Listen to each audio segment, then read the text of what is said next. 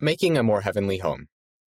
I will prepare to become a loyal husband and loving father by being a true disciple of Jesus Christ. By Marcelo Pires. By living the gospel, I'm learning to serve others, especially at home. When I help my mom, she feels less overwhelmed and the housework is lighter for her. My mother always tells us to keep the house organized.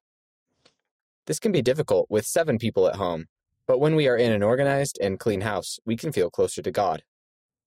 Prophets teach us that the best place for us to learn about the gospel is in our homes.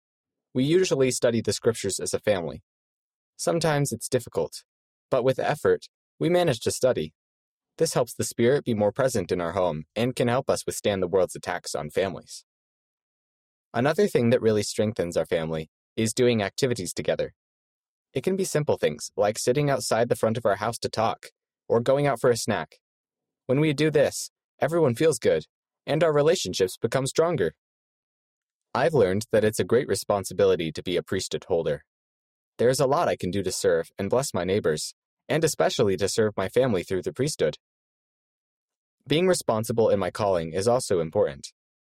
Whenever I receive a call to serve, I try to be dedicated to it with my best efforts.